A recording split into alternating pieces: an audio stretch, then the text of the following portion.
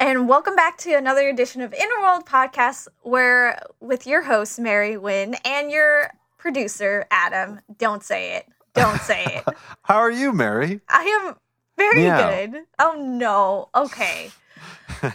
I guess I'll explain it to our guests. The reason why Adam keeps on saying meow is because we had accidentally scheduled 2 recordings back to back where it was cats and then Catwoman.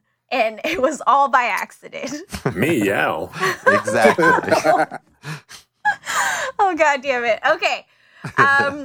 So today we're continuing on our March Madness, even though it is madness, mostly madness, and not so much basketball anymore. But yeah, who knew March Madness was going to not be about basketball this year? yes, It's just about the madness we're all like slowly descending into sitting at home. Yeah. yeah, March Mad Macness. Mad Maxness. Sorry. No, that's not good. Sorry. No. Madness Max. No. I loved it. And the voices you guys are hearing are our guests from Airbuds podcast, Mike Benner, Jamel Johnson, and Peter Moses. Hello, guys. Hello. I'm Peter. Beautiful. So you guys were the one that brought this movie to us because I had reached out and I wanted to pre-produce actual episodes that would match up with the month. But yes, so why Celtic Pride? I think Peter and Jamel and I were just on a constant group text, and when you asked us, I was like, guys, what are some basketball movies that are terrible, that bombed? And Jamel brought up Celtic Pride, and I think we all just kind of were like, oh, that's the one. And so we went back to you with it. Yes. And I'm because Adam mentioned that you watched it as a kid and you loved it, right? Yeah, and honestly, I don't know. I'm questioning my whole childhood now after rewatching this. Always hard to watch something that you loved years and years later. You're really putting yourself at risk. We do that a lot on this show. We did basketball. That was the week. That was our last show that we did, and it was kind of the same situation. But never have I ever just been mad at myself for liking something. Or I guess it was like truly a confusion of what did I see in this movie? I have no idea. Who saw anything? Who is this movie for? Is it for parents who love Daniel Stern in Home Alone and just hated Macaulay Culkin? Yes. Actually, yes. Yeah, I think that's exactly it. I just want to go on record before we move forward. Basketball is good. Yeah, I think it holds up. Yeah, this is a pro basketball. Our Airbuds is a pro basketball podcast. Okay. Nice. We had mixed feelings. Our last guests, they really hammered home how much they did not like it. But listen to that episode, everybody. Yeah. I'm going to go back and listen to it and maybe demand a follow-up episode where I come on and defend it. Yeah. It is a very polarizing film. It is very polarizing. Like, whenever I say we kind of ruled on it not being good, people are like, no, you're wrong. You're fucking wrong. And they're like, I just watched it. I'm pretty sure I okay, so that's fine. Anyways, let's get into the background of Celtic Pride. It was directed by Tom DeSerchico? I think it's Tom DeSercho, I think. Yes. I don't know. Okay. Maybe. I think I it's was trying to figure that out earlier. Tom DeSercho. Yeah. And you can't see this, but on camera, Peter did the classic Italian fingers, and that's the proper pronunciation. Yeah. Yes, that's perfect. Yeah. And I actually was trying to look for his other works, and I think this was his one and only feature that he's done. It's because he was settling a mob debt for somebody by directing this movie. Someone in the Boston Is that Mafia. true? No, but I feel like it would Okay. be. Like it Yeah, feels it like might a very. He's got very little movie. output. I went to his IMDb page. He wrote a couple things. He had I think 4 total directing credits, 3 of which were shorts, 2 of which were the same short. One just got included into another feature. So like an anthology feature. So he's really only directed 3 things in his life. This was a big fucking shot. It's a studio movie starring 3 big stars at the time. And it killed him. He never worked again. He literally died. Yeah. No, hopefully he didn't die. But so the 3 stars that we have on here are Damon Wayans, Dan Aykroyd, and the last one. I'm sorry, I did not Daniel write. Stern. Daniel Stern. Daniel That's Stern. right. Yeah. The most important one. Put some respect on Daniel Stern's name, yo. You Yeah. gotta put some respect on Daniel Stern for sure. Yo, I mean, I don't know if you guys have reviewed The Sandlot yet, but that's he directed that one and stars in it. That one is yeah. Really? He Amazing. directed The Sandlot? Rookie of the Year. Rookie of the Year. Oh, okay. Jesus, Oh. man. Whoa, don't just stay. Those are Funky butt loving, Peter. That was my bad. I watch both of them so much. Sometimes they slip in and out. But Daniel Stern was the narrator? Oh no, I'm thinking of the Wonder Years. He wasn't the narrator in The Sandlot. He was the narrator in the Wonder Years. There's like 3 things going on Sorry. right Yeah, now that yeah, are yeah. like interchanging. But is this fair to say that this was like Daniel Stern's one like shot at being like the lead of a movie? Yeah. Like Yeah. he's always a character actor. Nah, because he Oh, no. because he's 1 in 1 because he kills it in Bushwhacked. Bushwhacked, you're right. What I'm sorry. about City Slickers though? We Well, got he's to supporting. respect for That's Billy City Slickers. Crystal's movie. Oh, I see. Yeah. He went 1 in 1. That's a pretty good run in the 90s. You get 2. That's 2 chips, man.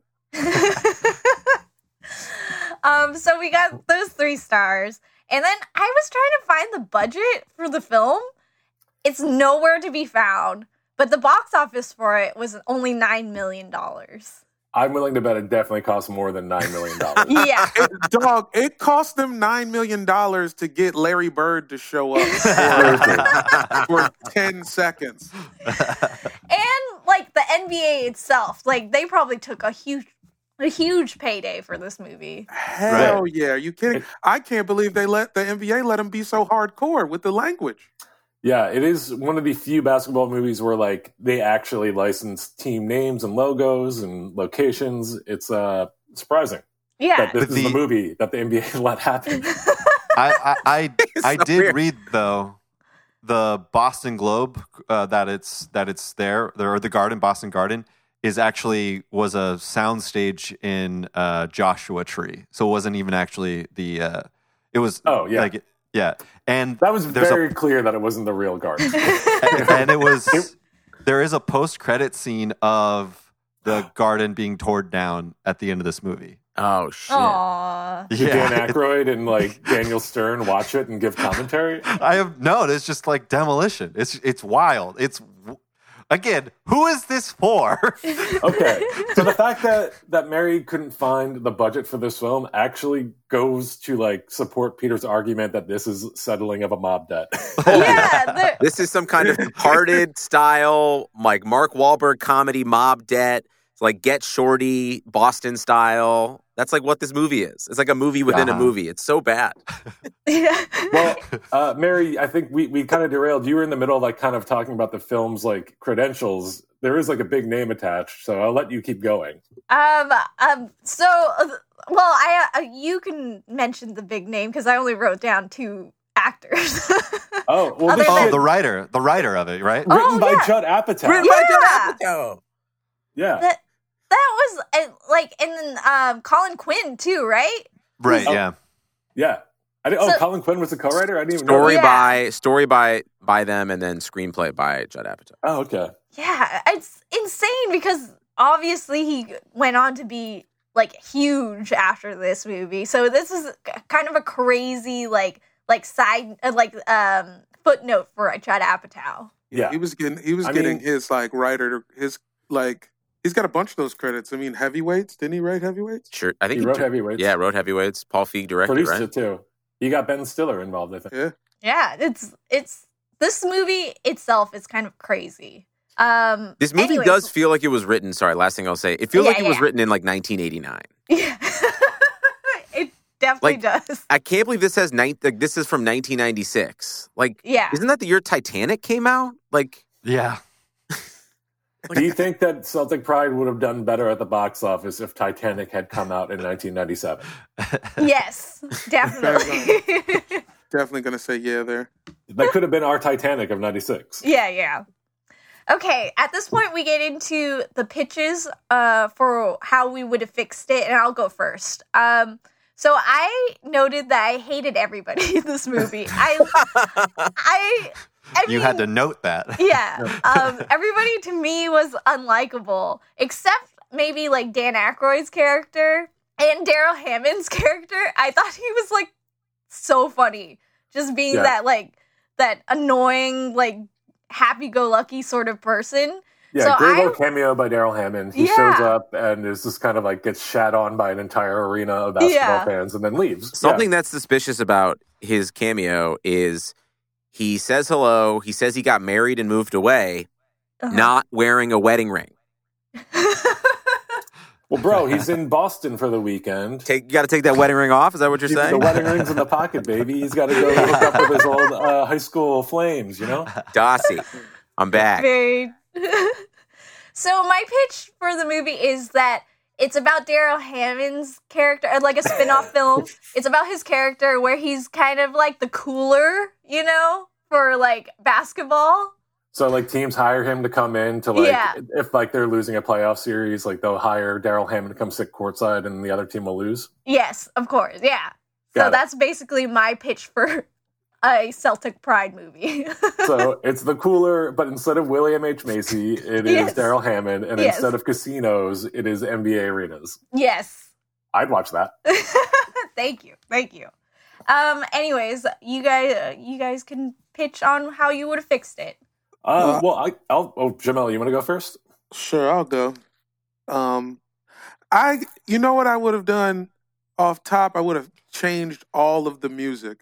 The music in this film does not match the tone. Like off top, like the dude is getting divorced from his wife. He's having a panic attack at work, and they're playing this fucking happy-go-lucky orchestral fucking 1995 big, like it was like a Disney like kids movie music over this dude's life falling apart. I'm like, yo. It is like the Home Alone music. It's like very like chippy and like the music mischievous orchestral.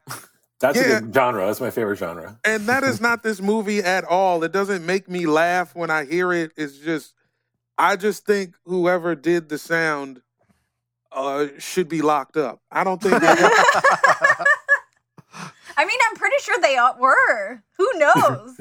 Yeah. Anyways, Mike, would you mentioned you had something? Well, I just want to point out that Tim Boyle did the score. So, Tim Boyle, if you're listening, we're coming for you, and we're going to put you in jail. Lock him up. Yeah, statute of limitations is 25 years, baby. We got you.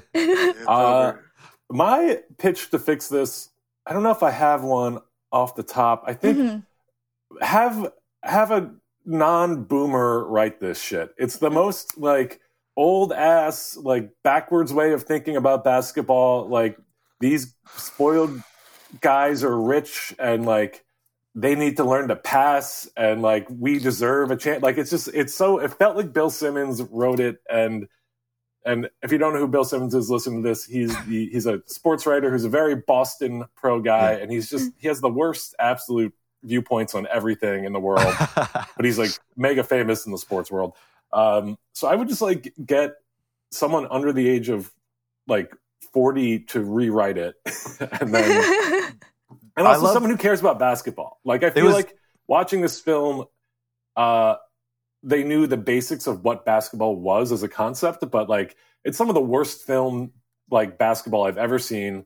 Mm-hmm. They don't do a good job of making Damon Wayans look like an actual basketball player. I don't know. He was coming off them picks pretty clean. They had some good pick and roll action, I thought. He couldn't even move off a pick at one point and heads to the rim.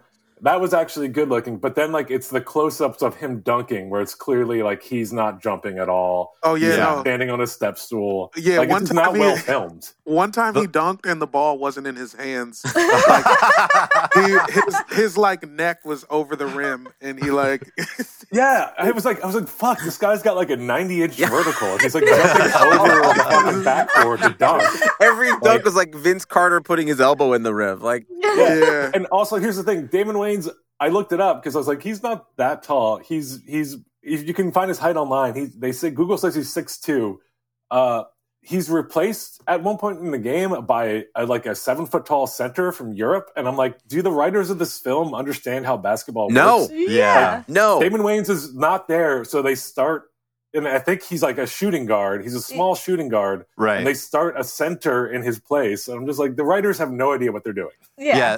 When he comes back after being kidnapped or whatever, and we'll get to the plot, I guess, but like the very funny, quote unquote funny Eastern European dude is in the game and then immediately gets taken out for this weird beat of you've learned your lesson, sit on the bench for like ditching us. And it's like, that's when I realized, like, wait, are they both centers? Like, wait, was that guy supposed to be a shooting guard? I don't, where's the logic in this? There is absolutely no logic, but I will say Christopher McDonald, who played Coach Kimball, absolutely sold that moment. I laughed. That was a joke for me. There were some jokes in here that I laughed at. He had a couple good lines, but I would have cut his role like in half. Yeah. Oh, okay. So here's another pitch to save the movie. Why did the European center we're talking about, whose name is Lurch, who, by the way, went on to star in The Sixth Man, starring Marlon Wayans, but Lurch got an entire like B story in this movie. He had a full character arc. It made no sense. Like, why did we spend time on Lurch? There's a completely like there's a dramatic crime happening, and then like we're stepping away from it to like seeing Eastern European guys say the word homies, and like that's the entire joke. Like, I don't know. Cut Lurch from the film. Hire someone who's young and knows of what basketball is. And to Mary's point, why not make the characters somewhat likable? Some of them a little bit. They're all such pieces of garbage and learn nothing and are rewarded for it. No, yeah. Although Damon Wayans, I will say, I do like Damon Wayans in it. He's like, but I think the film doesn't like Damon Wayans. Yeah, right. No. Yeah. I like Damon Wayans, but yeah, the film, like, it makes him the villain, even though he's the victim. And that's, again, that goes back to the boomer sensibilities. But yeah, Peter, what's your pitch to fix this? I would remove Daniel Stern's character completely from this movie. I would make this a movie about just Dan Aykroyd's character, like, accidentally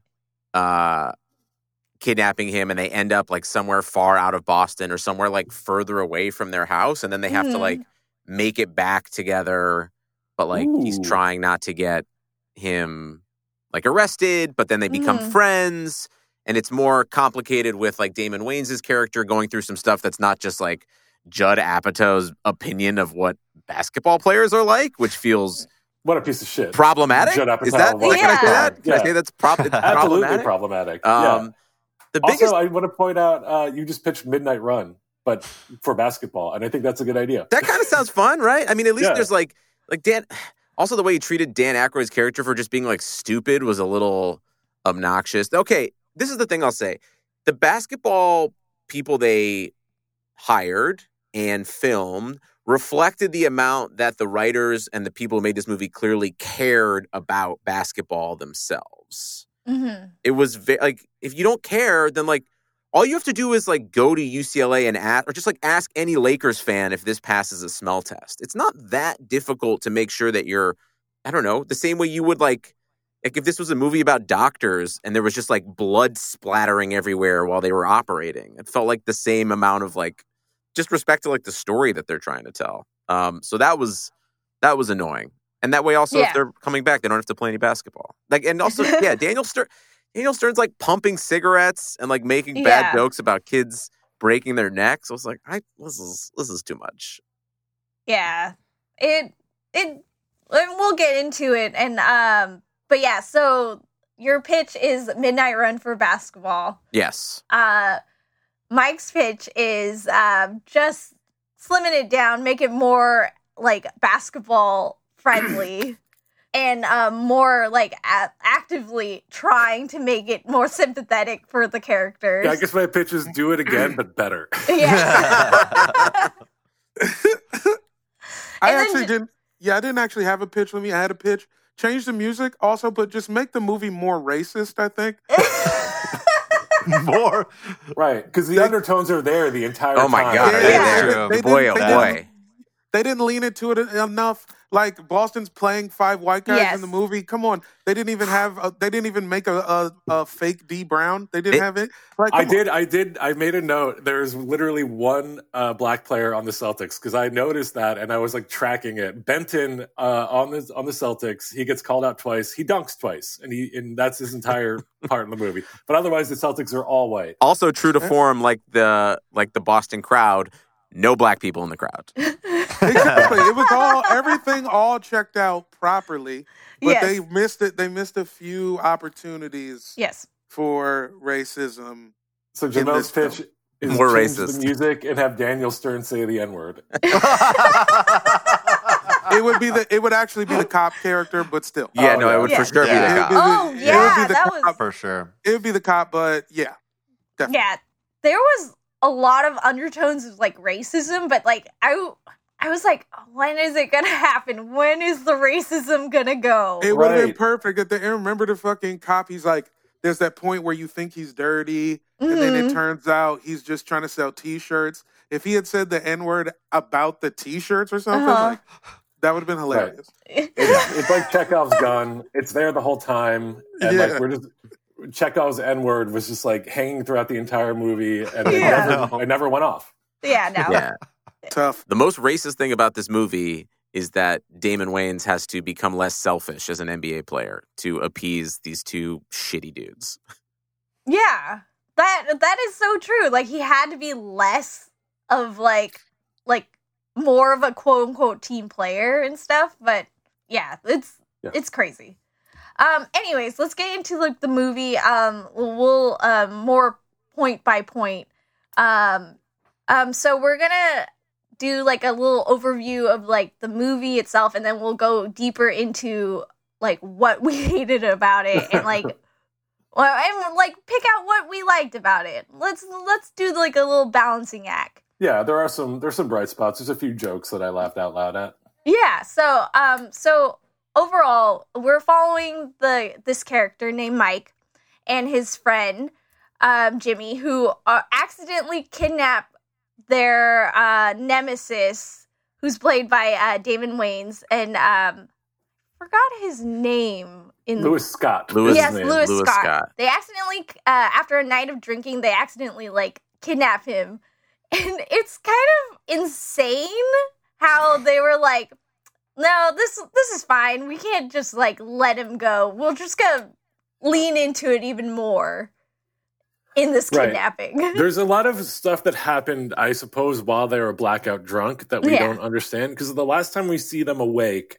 they're at the bar actually enjoying each other. And that's like Yeah. maybe the most charming part of the movie, I think, is to Jamel's point, the idea that they get the music all wrong.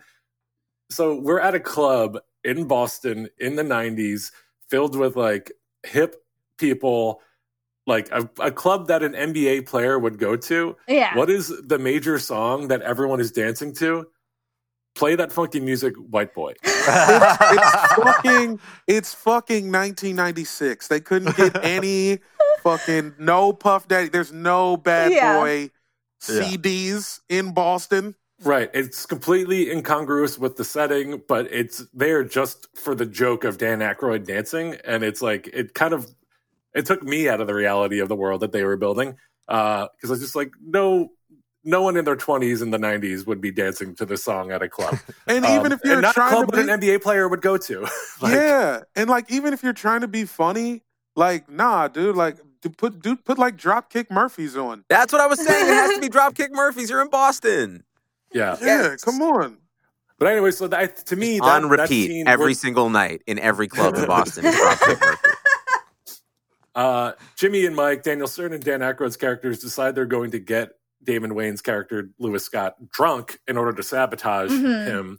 And then they end up kind of liking each other and bonding, right? Like they kind of have this wild night of drinking and getting drunk Yeah. and enjoying each other. And to me, that's the most charming part of the film is that these guys actually like each other despite the fact that Lewis plays for the Jazz and the Jazz are playing the Celtics. Mhm. And But the game is in 2 days. So they're trying to Yeah. get him so drunk he's going to be hungover for 48 hours. For two days. But so then we see them last enjoying each other's company, and then they wake up and he's duct taped. And I'm In just the like, bed. They Yeah. cut out the most interesting part of the movie. Yeah. Let's see what happened, how they got him duct taped. How did they, Right.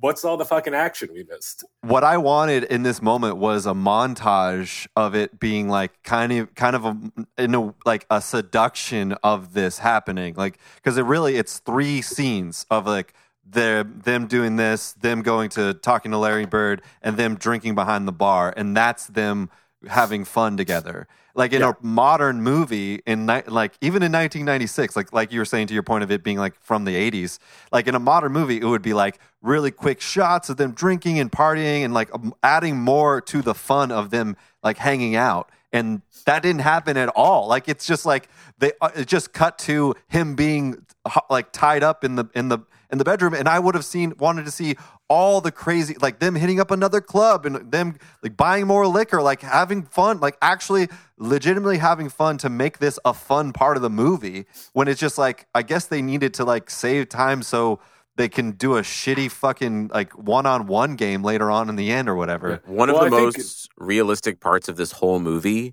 was how white dudes that age react to Larry Bird when they meet him in person. I feel like that is the most accurate thing in the entire movie. All like white dudes from Boston who ever meet Larry Bird act exactly like that. They basically like have a stroke and also like come in their pants at the same time. Yeah. Hank, he definitely sounds like Hank Hill, Larry Bird, by the way. Yeah, he definitely does. Ben, are you not going to give Yeah. it some Hank Hill right now? No, I'm not. There's a new running gag on the Airbuds podcast where that I look and sound like Hank Hill, and I don't want to play into that bit. But my theory is that the reason why we didn't get that montage that you're talking about, Adam, is that because the soundstage that the club was on is the same soundstage that they played basketball on for the Garden.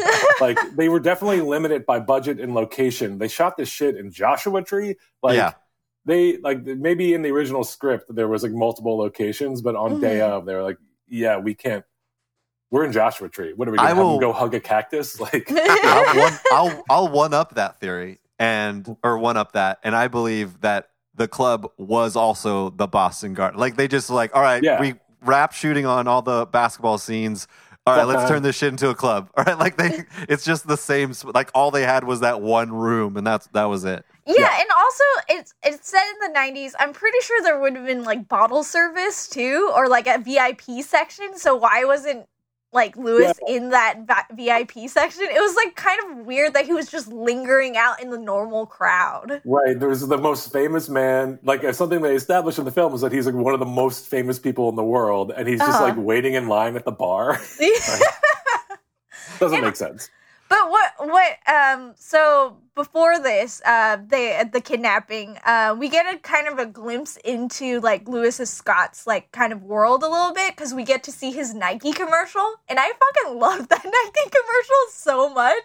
That Nike commercial is the same Nike commercial that LeBron made when he left Cleveland for Miami. It's like the same thing. Really? Yeah, he's like, I am not a role model. You guys don't remember that? No, you're thinking of Charles Barkley. I'm the original. I'm not a role model. They're all like, it's Charles all the Barkley same. had an ad in like '94 where he famously said, "I am not a role model," and that is exactly what this is riffing on from this movie. But this just felt very also like, did like Rich Paul just like watch this and they were going to decide to do like a Barkley Damon Wayans style? Are 100%. we just saying that LeBron James is a really big Celtic pride fan? Is that what we're discovering right now? That is the connection. Yes. Yeah, I think that. Absolutely. Yeah. I mean, I think the more logical thing is that the famous Charles Barkley commercial. Let's just say it's Celtic pride. Too bad we'll never know, Mike. We'll never know. Yeah. We never will know. We know No. LeBron is a big cinephile. We know that he watches movies all the time. So, But yeah, so like that commercial just made me laugh. But it was like, easily like one of the best parts of the movie. Yeah, that was one of the best parts. One of few, if you will. So after they kidnap him, and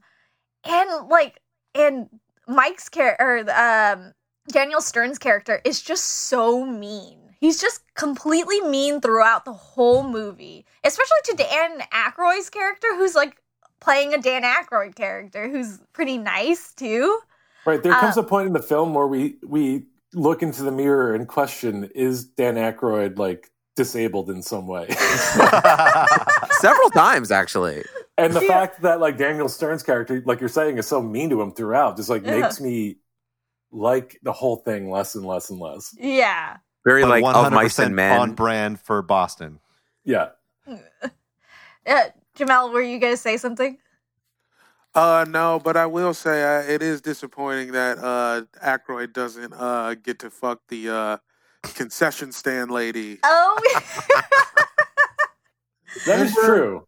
Yeah. That would have been nice. There's a moment where like I think Daniel Stern says he's like only slept with 2 women, and then Damon Wayans jokingly says that's more than Jimmy, and then Jimmy says quietly, "True." And I'm just like, The shit was so sad. so he's like an established virgin, yeah. but like he's a season ticket holder to the Celtics games, where every night there's a horny hot dog vendor that is trying to get in his pants.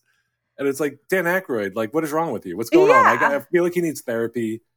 He needs self-confidence. Yeah, Anyways. he goes to the game and watches the broadcast on his little transistor radio TV. I don't know why that made me like it made it so much more endearing for me because it made him a little more like I don't know like simple I guess. Yeah. There's also like a Rain Man vibe going with him now that I'm thinking about it, because like they established that he's like he can recall like specific stats from any time, like dating back to like high school, and it's like is he that's like right. Is this a riff on Rain Man a little bit? Is Daniel Stern Tom Cruise now? I don't know. He also made a half-court shot. Oh That's true. I forgot he won $100,000. Yes. They come out 100,000 in the black in this movie. Yeah, that's true. Kidnapping. They win so much in this movie. It's so frustrating. But let's go on. Mary, keep recapping. Yes. I didn't mention this at the beginning, but in the beginning of this whole movie, Mike is kind of in this really bad funk because it's final. It's the Celtics are in the finals and stuff, and so he's aggravated and he needs them to win.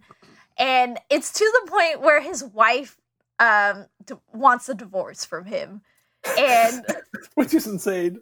Which she takes her child to deliver the divorce papers. Wait, no, it's no. You're thinking when she drops off the trophies later. When she shows up to deliver the divorce papers, it's while he's in the middle of teaching a gym class. Oh right, yeah. Smoking By a the way, cigarette. he's smoking a cigarette. I thought we were further along in the film. Okay, yeah. That's right. No, yeah. He's smoking a cigarette, and I think it would have been really funny if he was toned down a little more sadder. You know, he was just like super angry to the kids, and it wasn't their fault that he didn't make it into the NBA. I'll tell you this though, they nailed it though. Hey, these elementary school teachers, when they get broken up with, they come to school pissed. That's real. That's the real deal. I had oh my God, our 4th grade teacher. Her man broke up with her at Thanksgiving. And she took it out on you guys. Yeah, see, so she was teaching homeroom. So we were there for like English and stuff, but then the music teacher was sick. So the homeroom lady is covering for music, okay? So we're like, oh, we're not paying attention in music. It's the fucking English teacher. We're fucking dicking off, duh. And this lady just like lost it. She fucking banged her head on the piano and then told us everything, dude. Oh my God. Oh my God. Yeah, dude. She banged her head on the piano? Yeah, well, okay, hold on. See, she didn't like headbutt like Undertaker, but she smashed it. She smashed that like button on the keys, you feel me? And and was like, God damn it. My man left me at Thanksgiving. And we were like, dog, we're 8. I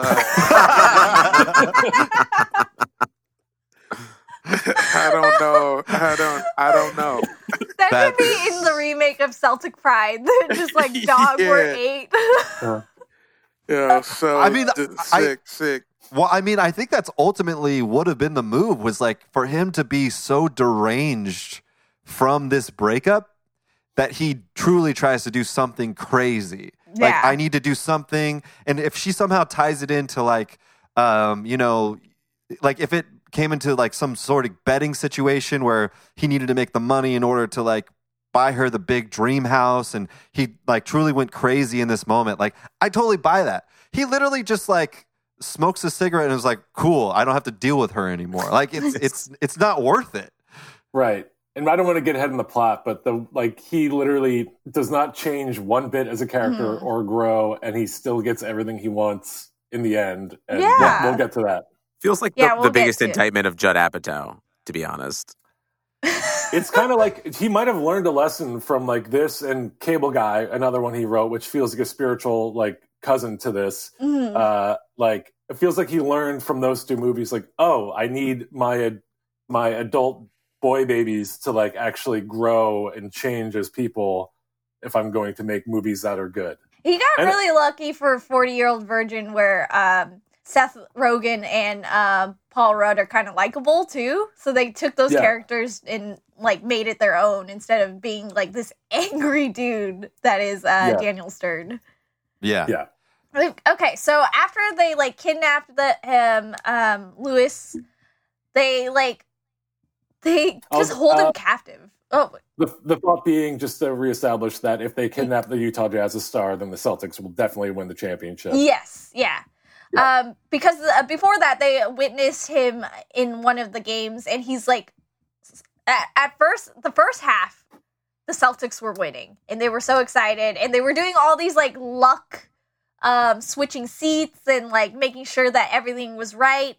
But then the second half, Lewis Scott comes in and wipes the floor with all the Celtics, and since they have one more game to really like cinch the championship, they got a decide, game 7. Yeah. Yes, they decide to kidnap Lewis Scott, and since they already had kidnapped him, they were like, "Oh, we're just gonna lean into it, and we're gonna go to jail as long as the Celtics win," which is insane. Yeah. You know what else is crazy about like the movie expecting us to root for them? Like Boston has won a lot of championships. Yeah, fuck Boston. And these guys have been alive for all of them. And they even call it out at one point in the movie where they're like, the Celtics won the finals like 4 years ago. And Daniel Stern's like, I don't care. I need them to win now. And it's just like, can you give us a more compelling reason to root for this? Like, why do we care that a team you don't play for wins the finals and it's important to you? I think that they gave one reason, which was kind of like a half-assed reason, which was it was because the Garden was going to get demolished. Right. And so they needed that's it. Yeah. Right. Yeah. They could have leaned into that more, honestly. Yeah. And like made it like tie into their childhood or something. Or like we could have gotten a flashback to like their first game. Let's see them as kids at the game with their dads or their parents or whatever, and it's important to them. And like rescuing the Garden or rescuing the Celtics means rescuing their childhood, and we can maybe root for that more. But instead, they're just selfish fucking monsters. It feels like Judd Apatow hates people who like sports. The way he was written. Yeah, because he made those two, and everybody who's like a huge fan, like kind of insane. Like they were. Like, again, harping on the meanness, like, they were so mean to each other, and Daryl Hannon's character, who was just, like, there to enjoy the game, and I really liked his character a lot.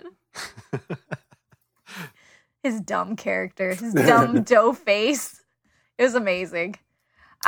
So can we talk about the cop? Are we up to the cop part of it yet? Yeah, I mean, that cop didn't need to be in this movie. I don't understand what his point was, what his objective was. It was like they set it up to him having this crazy, like they start off with like they're friends with the cops because that's what people in Boston do. Apparently, they're friends with all the street cops or whatever. And he's like a best friend, and when they discover they have kidnapped Lewis. He like softball pitches a what if scenario to the cop. And it's like, but like, would we get in trouble? Like essentially just admitting to it to the cop, and the cop is like playing so dumb about it. And he's like hammering, like, no, it's kidnapping. No matter what you do, it's kidnapping, right? And But then later ultimately on, is like, but if you kidnapped Lewis Scott, I'd be cool with it. And so like that's their justification for continuing, kind of. And then the Yeah. cop sees it and does nothing and Yeah. goes and makes a bunch of T-shirts. That was the moment I was waiting for the racism to like fully explode. I mean, I think you Yeah. saw it right there. That was Well, another true, yeah, very but realistic Boston moment where That's true. two yeah. friends of a cop kidnap a black man in the middle of Boston, and the cop's like, I'm good. The cop sees two white men cornering a black man with a gun and a giant lead wrench, and the cop is like, "Have fun, guys," and walks away. Yeah. It's like super, like, it would have been more fun if they actually were actively trying to prevent the cop from seeing this. yeah, You know, like, or they kidnap the cop. Up the stakes more. That Now would they be kid- fun. That'd They be should have fun. killed him. Yeah. No, I actually, that's somehow my pitch, Lewis actually, cared- kill the yeah. cop. Yeah. yeah, kill Yeah. the cop. Yeah, definitely. So after, this movie actually kind of moves pretty fast, too, in plot, because there's Yeah. nothing really going in between. There's, like, minor B stories that really didn't need to be in there. Right. The parent or the divorce happening. Yes. His ex-wife comes back with his kid at some point. I'm not invested at all in their relationship. Shout out to the casting for that kid, because I was like, that is definitely Daniel Stern's child. I don't know how they did that, but that dude, I can see it for sure. Yeah, so and then yeah, we at one point he runs away, or Lewis Scott is able to like run away because Jimmy's landlord shows up demanding rent. Yeah.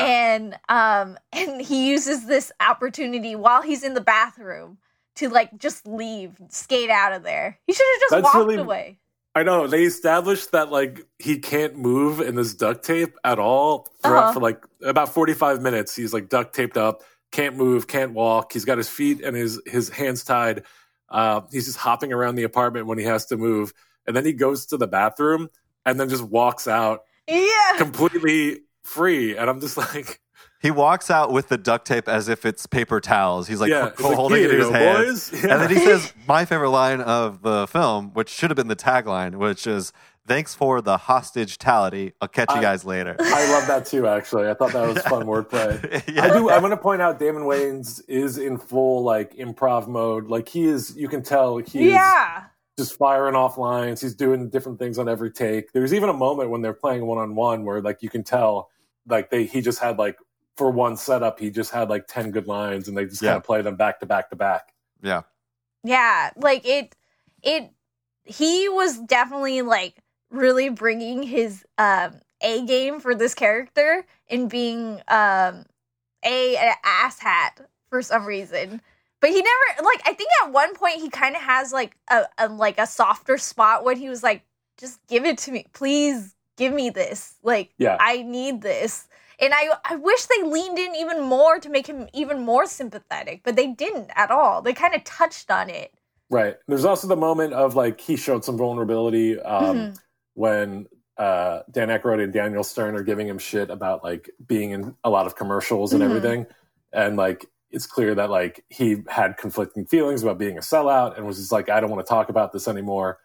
But I think the movie is morally in the wrong in that it shows us that, because it's like it's basically chastising someone for taking a paycheck. Yeah. And I'm just like it's so silly to me that like we're in Hollywood where people like the director and the writers and the producers would fucking jump to work at anything for a paycheck, and then like they're chastising a basketball player for being in a commercial. Yeah. Like it seems stupid. On a side note, that Oscar Mayer commercial is hilarious. That was great. Another moment. I did laugh at him playing one-on-one with a cartoon hot dog. Like, that was great. Yeah. That was the probably hot dog. half the budget right there. Sorry, go ahead. Yeah. It was so good. The hot dog wipes his brow. He's like, like, That was such a good moment. That was a great moment.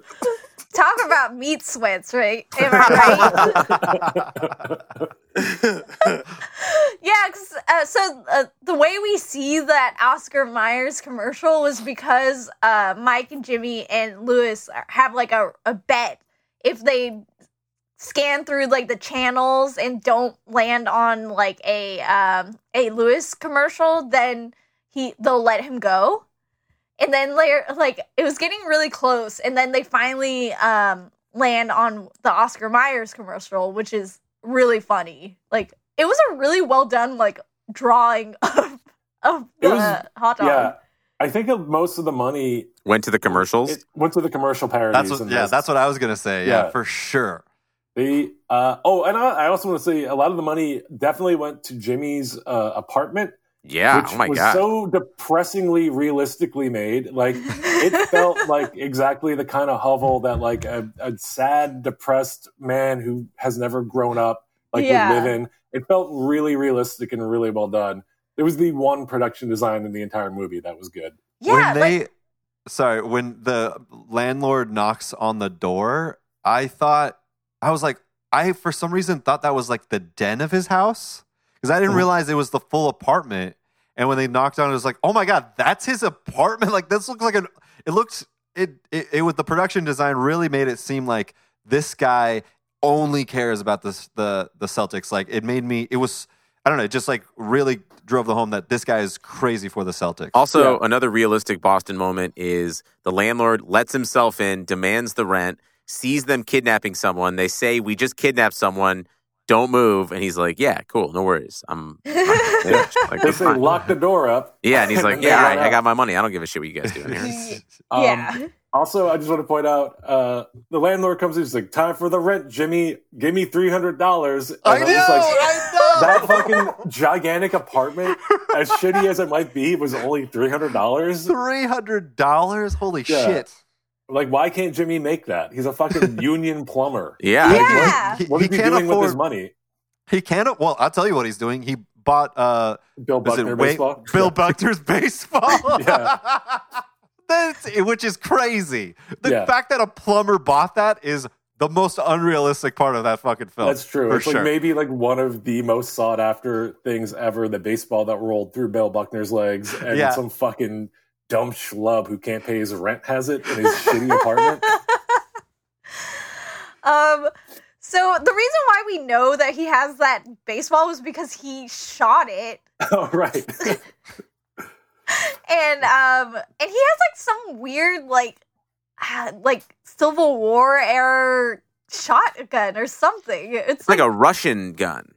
Did they explain what that was? I think I might have missed that. They said it was a memorabilia thing, but I can't remember which. It was like a starter pistol from the 72 Olympics or something. That's what it was. Yeah. And he traded some memorabilia it's to my get grandfather's gun from when he was in the army in Germany. He's a Nazi, is what I'm saying. Yeah. It took me a second there. Gotcha. Copy that. We got it. Yes. So after the chase and like the standoff of the cop and Lewis and Jimmy and Mike, they lock him in Jimmy's like Roto-Rooter van, truck, and they tie him up to a toilet. And at one point, they stop for gas, and Lewis just gets out with the toilet, doesn't run away.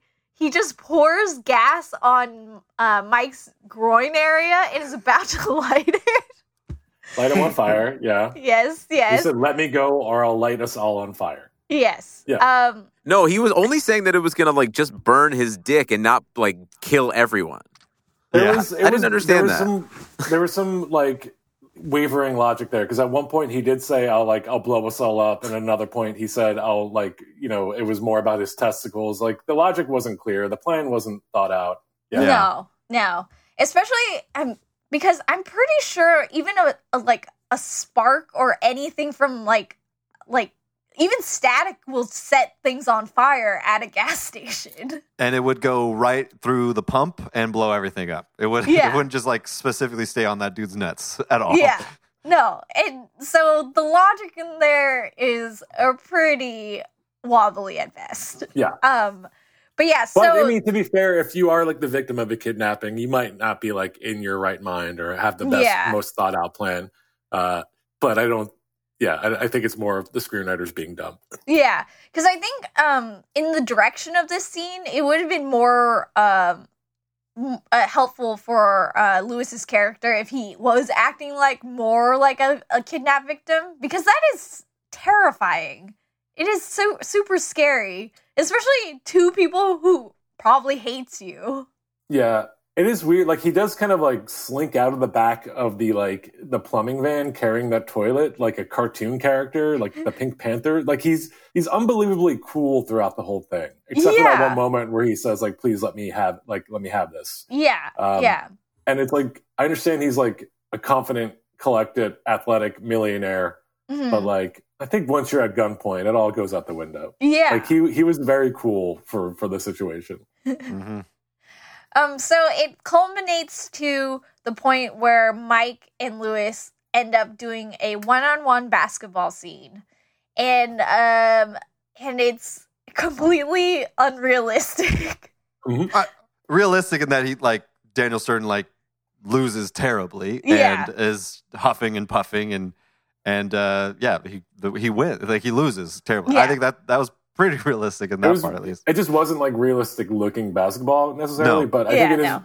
To me, it made me think of like all the fucking like shitbags on Twitter and Reddit who like were like, I could beat a WNBA player, and like I just want to see that scene recreated with like Candace Parker and just Yes. some random dude Yeah. from the internet, and I just want to see Candace Parker destroy him. Yeah, Oh yeah, I would love to see that. Yeah. Very much so. So in the end, Lewis runs away, heads to the game, because all this whole time also he misses practice, and then he's gonna. It seems like he's gonna miss the finals yeah. or the final game, and he finally heads back and he tells the coach what happens. Kind of like he tries says, to. like, yeah, he tries to, but like the coach doesn't want to hear it because he's done this before. He's missed practice, and he's not as respectful as established throughout the movie. That he's not very respectful to the team. I just want to point out the weird time logic in this. So that one-on-one game literally ends at sunrise. It ends like as the sun is rising, and like we know that they've been like it's established in the film. They've been driving all night. They got out to play. Like they even say, I think it's 4 a.m. Why are we playing one-on-one or whatever? Damon Wayans beats him and then walks off with the gun at sunrise. When they get to the game, which games are at 7:30 at night, Damon Wayans is still not there. Yeah. Everyone's like, where's Lewis Scott? And I Yeah. think they try to buy the logic, like maybe he had issues with the van. Like Mhm. Boston's not that big. You can walk across the entire city in 3 hours. Like He it just was overslept. absolutely- That's it. You think he was like, all right, I'm free. Time to go back to my hotel and go to bed. And then he Yeah. overslept. and Oh missed the- yeah, you Yeah, gotta took try a to catch nap. shower. You need a nap, quick nap. Yeah, absolutely. What they didn't show was that he actually got kidnapped by two other old white dudes. Yeah, That's the what old took him couple so who they long. sit next to at the games kidnapped him. Yeah. I would also like to point out. I thought where Damon Wayans chest passing a ball at Dan Aykroyd's face was really funny. Yeah. Yeah. Definitely funny. Or he could have been hungover still. Good point. Yeah. Has to play a factor. And I was disappointed that didn't play a bigger factor. Like, Yeah. we should have seen somebody throw up in this movie. Yeah. That's true. They did drink like an ungodly amount of alcohol that would put anyone down for a while. Yeah, And- the missing scene we were talking. How funny would it have been if they were trying to duct tape Lewis Scott and Lewis Scott is just like puking all over them? That would be hilarious. Or what if the duct tape started because it was like a Eric's game of Edward 40 hands? Yeah. Oh yeah. Yeah. That's great. Yeah, I love that. Yeah. They missed the ball yeah. cutting that scene out. So Lewis finally gets back and he gets like shortly benched, but then he's allowed to play because he's the best player. And but before that, before Lewis leaves, he tells Mike and Jimmy that if they don't root for him and if he doesn't win, then he's gonna report them and send them to jail. Which is like actually like finally some stakes in this movie. Right. Yeah. And so before the game, both Mike and Jimmy, they like are tying up loose ends. And also before, like way before that, Mike's wife catches them kidnapping somebody. Again, another person sees it happening, Yeah. doesn't say anything. Yeah. There are 4 people out there who know that this is happening, and nobody does a fucking thing. There's a cop, there's a landlord, and then there's Mike's wife and son, and nobody does anything. So much of this Yeah. supports my mob ties theory. Yeah. That's true. They didn't see nothing. Yeah. That's a classic mob thing. Or I have to Jamel's. point out, Jimmy's tying up things with his grandmom. We only know it's his grandmom because there's a quick scene earlier while they're chasing Lewis through the streets of Boston that he just runs into his grandmother on the street Yeah. and then pets her dog with his gun. Yes. Yeah. And the dog's name is Bill Russell. Oh. Yeah. So now they're back. They're tying up loose ends. Yes, they're tying up loose ends. Mike and his wife are like reconnecting, and she finally is like, "I'm okay with you, even though you kidnapped somebody." And you're going to jail, and you're Yes. drinking a beer at breakfast. Yes. So later that night, they go to the game in purple, wearing the Jazz jersey, and Yeah. I think I forgot to mention that Lewis Scott is on the Jazz team, Utah Jazz team. I think Yeah. it's been mentioned before. Oh, Jamel wore his Utah Jazz hat for the occasion. Look at that. Yeah, I think we got it in there somewhere. Yeah. Yeah. And then, so they're wearing Utah Jazz gear. They sit in their regular seats. Everybody at first questions them as to why they're wearing it. And then they convince them that the reason why they have to root for the Jazz is because they rooted for the Celtics, and that's what caused them to lose. Right. So I they guess- basically said we're the Daryl Hammonds. Yeah. Daryl Hammond was not Daryl Hammond. We are the Daryl Hammond. We are the bad luck charm. Yes. We need Right. to root for the Jazz, so the Jazz will lose. I guess I that's something we like brushed over in the beginning of this, is that like all of the Boston Garden is super paranoid, and they do a whole bit that's so goddamn boring about changing your seats, and like just like the superstition in for the Celtics is very high, and that's how they somehow pitched on this wearing these new jerseys or whatever. Again, Yeah. wildly Speaking of pitch. patronizing to sports fans. Yeah. everywhere. Yeah. A film that does this in an actual charming, good way, dealing with Boston fans and superstition, Fever Pitch. Yes. Fever Pitch is a good movie. One of the only good Jimmy Fallon movies. It's such a delightful film, and they do the kind of superstition in a much more like, non-patronizing, charming, fun Yeah. way. But you can feel like Colin Quinn and Judd Apatow's absolute like distaste for sports fans. Yeah. Sorry that you got beat up by someone on the wrestling team in high school, Judd. Jeez, We're not all Louise. idiots. Yeah. God, let it go, man. So they're cheering on the Jazz, and they're again, it's like the first half where it's like not very good because the Celtics are winning. And then at halftime, Jimmy gets to shoot from the half court for $100,000. Wearing the Jazz jersey. Yes, yeah. Which would would never happen in reality. They would have killed him. First off, he wouldn't have been allowed on the floor in a Jazz jersey. They would have pelted him with fucking batteries from the stands. Yeah. Bob Everybody- Cousy would have fucking decked him in the face. It would have been funny if like he kind of was like, "Oh shit, I'm wearing a Jazz jersey. I'm gonna take it off," and he's just like half naked on the half court, Yeah. like tossing the ball. And so I he sings. also wanted Yeah. to point out that Dan Aykroyd approaches the half court shot as if he's bowling. Yes. What was that? It's like Why? a Fred Flintstone inspired like bowling shot. I don't know. Yeah, it's so Dan Aykroyd, I think, is the most likable character in this because he's so simple and Yeah. dumb. But like at the same time, Dan Aykroyd is just kind of doing like they let Dan Aykroyd off the leash, and that's like Yeah. not a good Yeah. idea because it's not like he's that funny. Like Yeah. Have y'all seen the Crystal Skull vodka commercial? absolutely. Of course. Yeah. Like I definitely got senses of like his craziness in this. Like just the little rants he does sometimes. It's like, okay, yeah. There's the real Dan Aykroyd right there. Like Yeah. when he gets a little too specific, it's like, okay, yeah, that was weird. That's There's Dan Aykroyd weird. Yeah, my ex was a producer on this test run of talk shows that Fran Drescher did back Uh-huh. like years ago. And so like I got to see all these episodes of the Fran Drescher talk show, which I love Fran Drescher. I think she is actually great. That talk show was a fucking mess. And a lot of it was just like her calling old friends and being like, I need you to come on to my test shows because it's not doing well.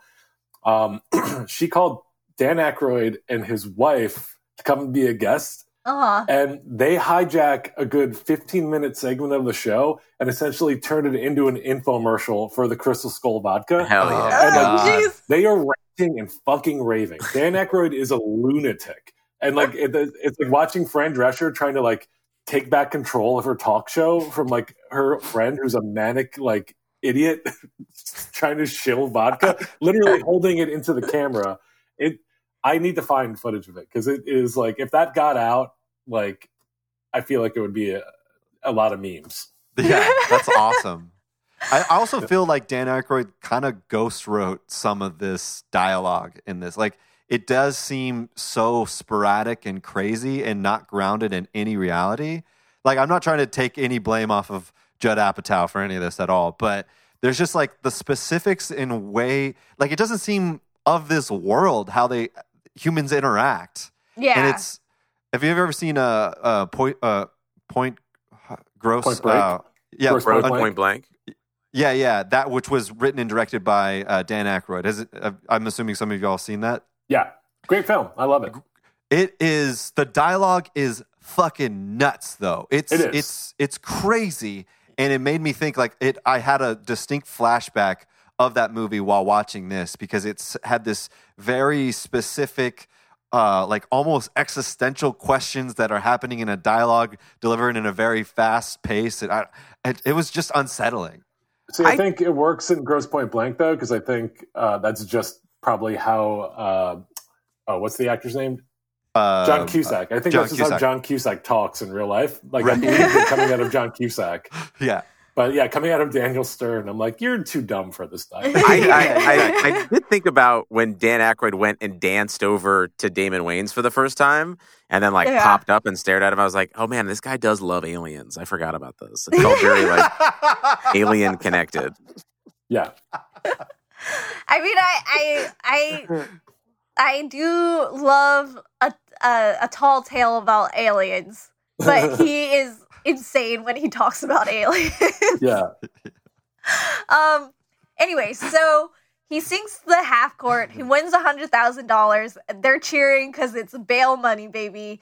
There's some awful ADR that like they put in over the end of that shot, like that little like part of the set piece, while they're like walking off the court in the wide shot. There's this really awful ADR line. It's like, wow, Jimmy, with $100,000, we'll be able to afford a really good lawyer. And it's just like, it's not a joke, and it's like kind of stiffly delivered. And I'm just like, what did they think was added to this moment? Why did they get that line and put it in here?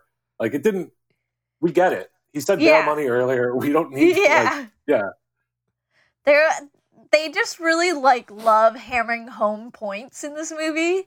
But like the wrong points. Yeah. Like points that don't matter. Yeah, no.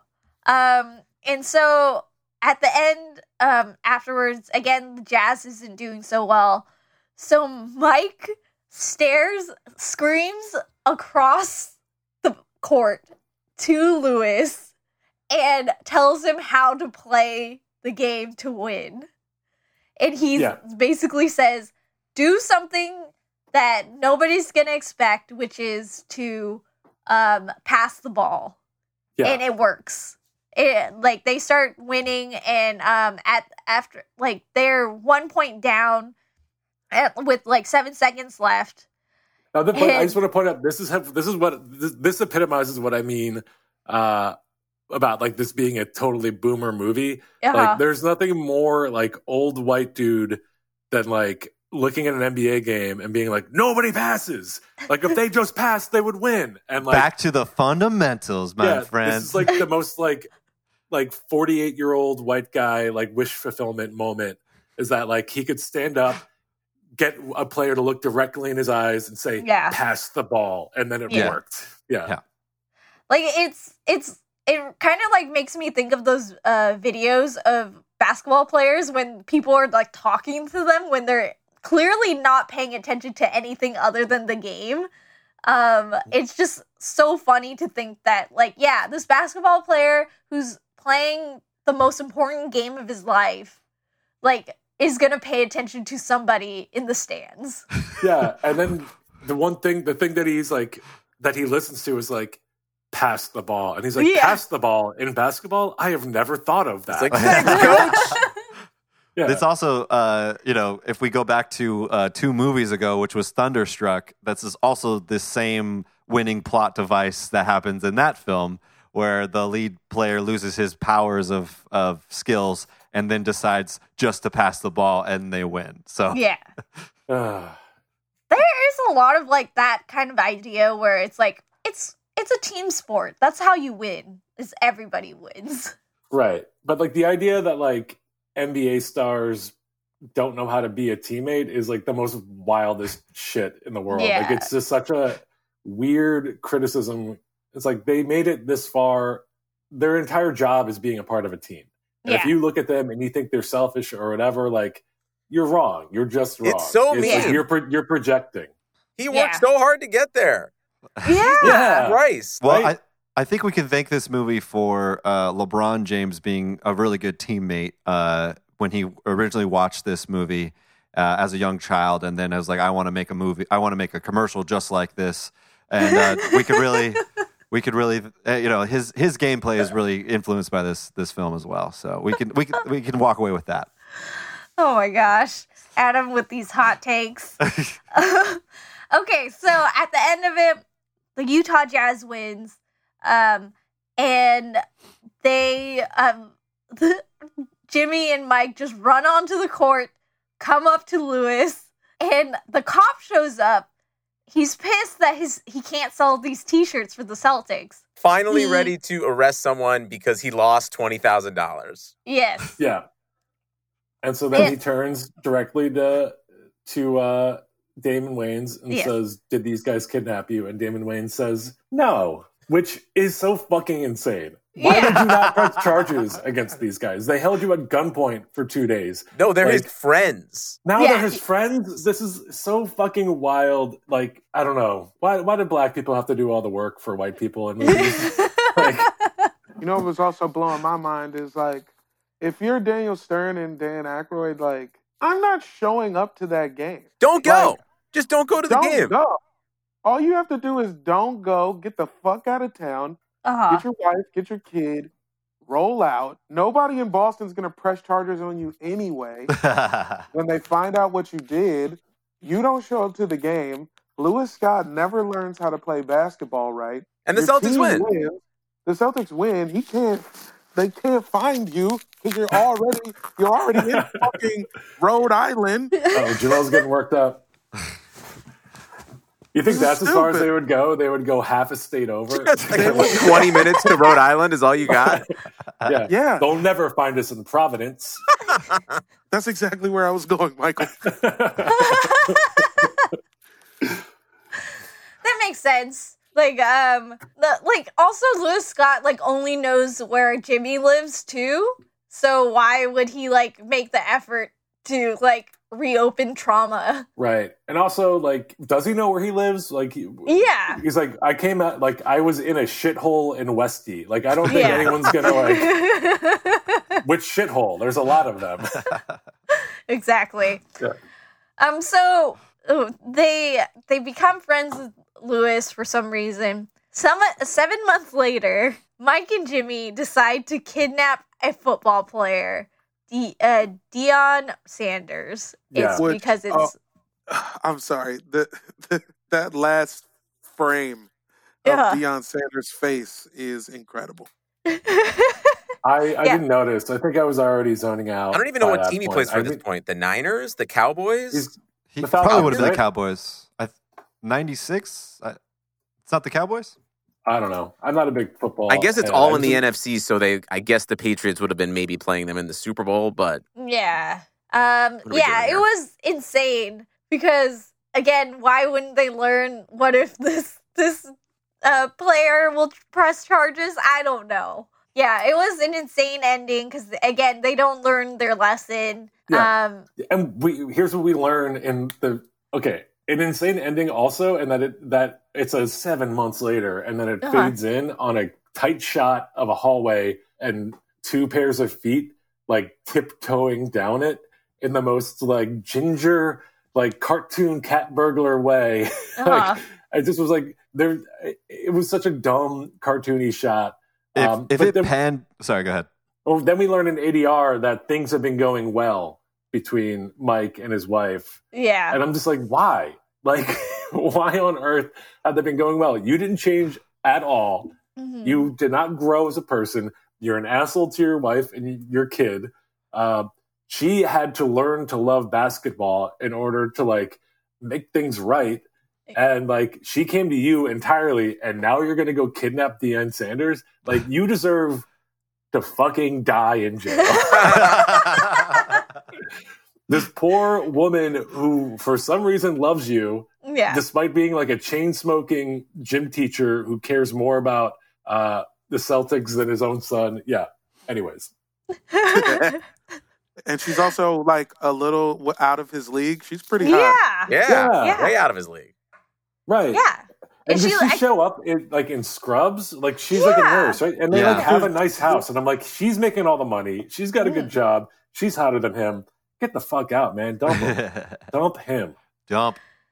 So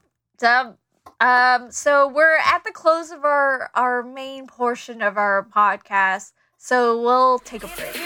In a World Podcast. I've looked into the face of the devil. Hey, Scott, you son of a bitch! Your whole team hates you, and so do I. I've been with 2 women in my whole life. That's 2 more than Jimmy. That's true. That's true. David and Goliath contest between Lewis Scott and the All-Stars and Mike O'Hara, a gym teacher from Charlestown, Massachusetts with a spastic colon and a few surprises up his sleeve, Ma. Oh, is Mike O'Hara's dream dead? Well, we'll certainly see after the word from this sponsor. Hi, I'm Lewis Scott, as well as being a professional basketball. In a World Podcast.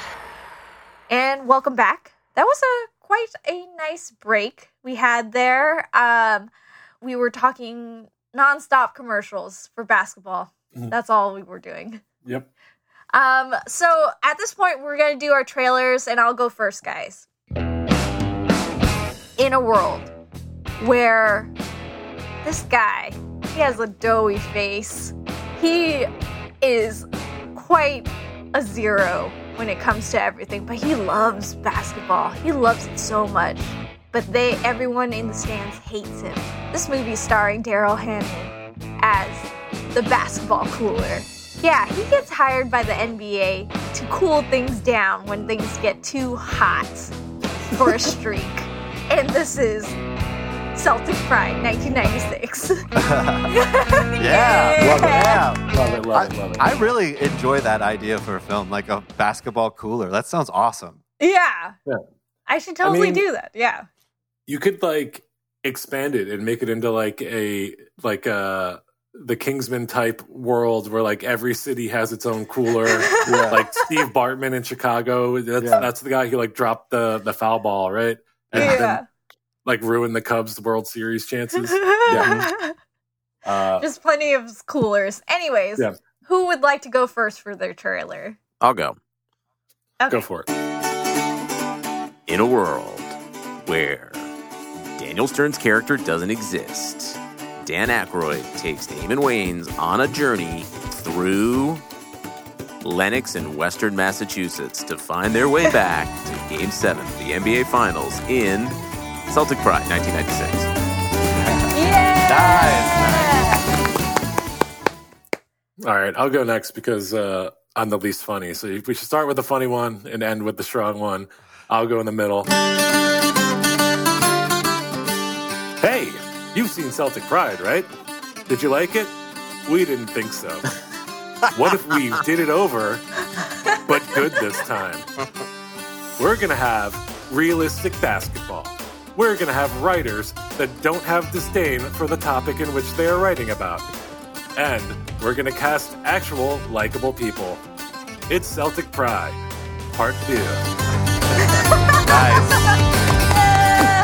I love that yours started off like a pop-up ad. Like I try to click out of it. Hey, yeah. I couldn't figure out a way to start it off with "In a World" like for my concept. Yeah. That was great. Yeah, I think this works. Yeah. Okay. All right, I think I got it. All right. Yes. Okay. Jimmy and Mike like the Boston Celtics. But after they kidnap the Utah Jazz star power forward, and their best friend police officer then frames that black power forward for murder, they realize they love the Boston Celtics.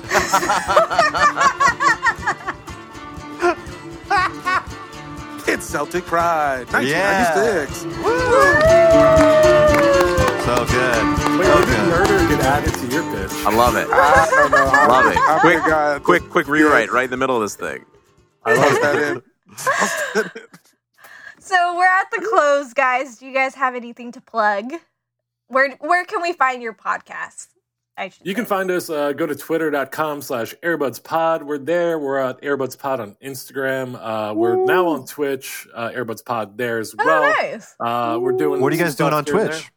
there. We're just bullshitting and playing music videos and old basketball clips, basically. Oh, that's nice. fun. I think we, and jump in if I'm wrong, guys, but we all enjoy hanging out with each other very much. And now that we are in self-quarantine, we just can't do it. So now we're just going to do it over Twitch and let people watch. Oh, that's awesome. Oh, that's great. so cool.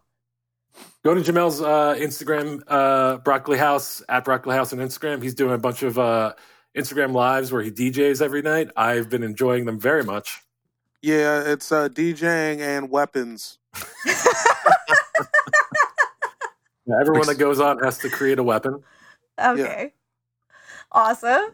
Peter, how about you? That's it. Go ahead to Airbuds Pod. We're just going to be hanging out there talking about basketball forever. Oh, I have another podcast too. I nice. started it recently. It's called That's the Show. It's a show where me and my friend and frequent co-writer Edgar Malpassier are writing a pilot, one episode at a time. It's really fun. And if you care about the creative process at all, you can hear two people that have done it for money figuring it out. Search for That's the Show with Edgar and Benner, iTunes, Spotify, Google, everything. Awesome. Yeah. And you can follow everything for the show. Everything's on our website at innerworldpod.com. You can follow me. It's at MaryHBWin on Twitter and Instagram. Like, subscribe, rate, review. Things are a little crazy right now, so we're still trying to figure out remote podcasting. So hopefully this wasn't too bad. Anyways, have a good night. Good night. Bye.